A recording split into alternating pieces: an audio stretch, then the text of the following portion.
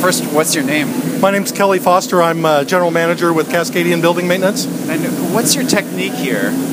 Well, what we're doing here to remove the gum is we're using a steam machine.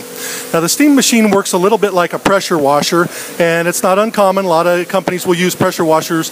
The high pressure to remove the gum. In this instance, we're talking about an older building. We have to be very concerned about the brick surface, the mortar joints, so we don't want to use a high pressure. So we're using a steam machine that kind of works like a pressure washer, but it just has a much lower pressure, and what's really working to remove the gum is the steam, the high temperature. So we're putting out about 280 degrees of steam. That kind of hot temperature will delaminate the gum, pull it from the brick surface. So that's kind of what we're doing. And you're catching it there on the ground, I see. Yes. So the PDA has requested that we collect it for them, and so we're going to do that. And I think they'd like to weigh it. And we're talking about 20 years of gum, and so there's some interest as to how much there was over the years. So yeah. What are they going to do with it? I don't know. I do know that they asked us to collect it so they can weigh it, but beyond that, I'm not sure if they're going to keep it in a display or what. I don't know. Do you do jobs like this a lot?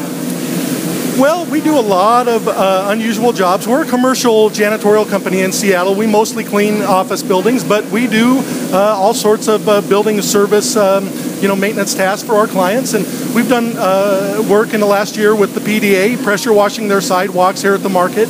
And in fact, we've actually helped them kind of keep the gum wall clean, if you will. We've tried to help prevent it from expanding, going too far, because really the gum wall is only supposed to be in a certain amount of area. But tourists and the people tend to put more gum and it kind of expands, and so we've helped them kind of control that. But now we're doing a little deeper.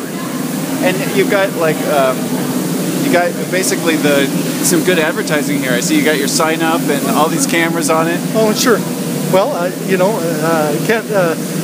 can't complain about that, that's for sure. Okay, thanks a lot.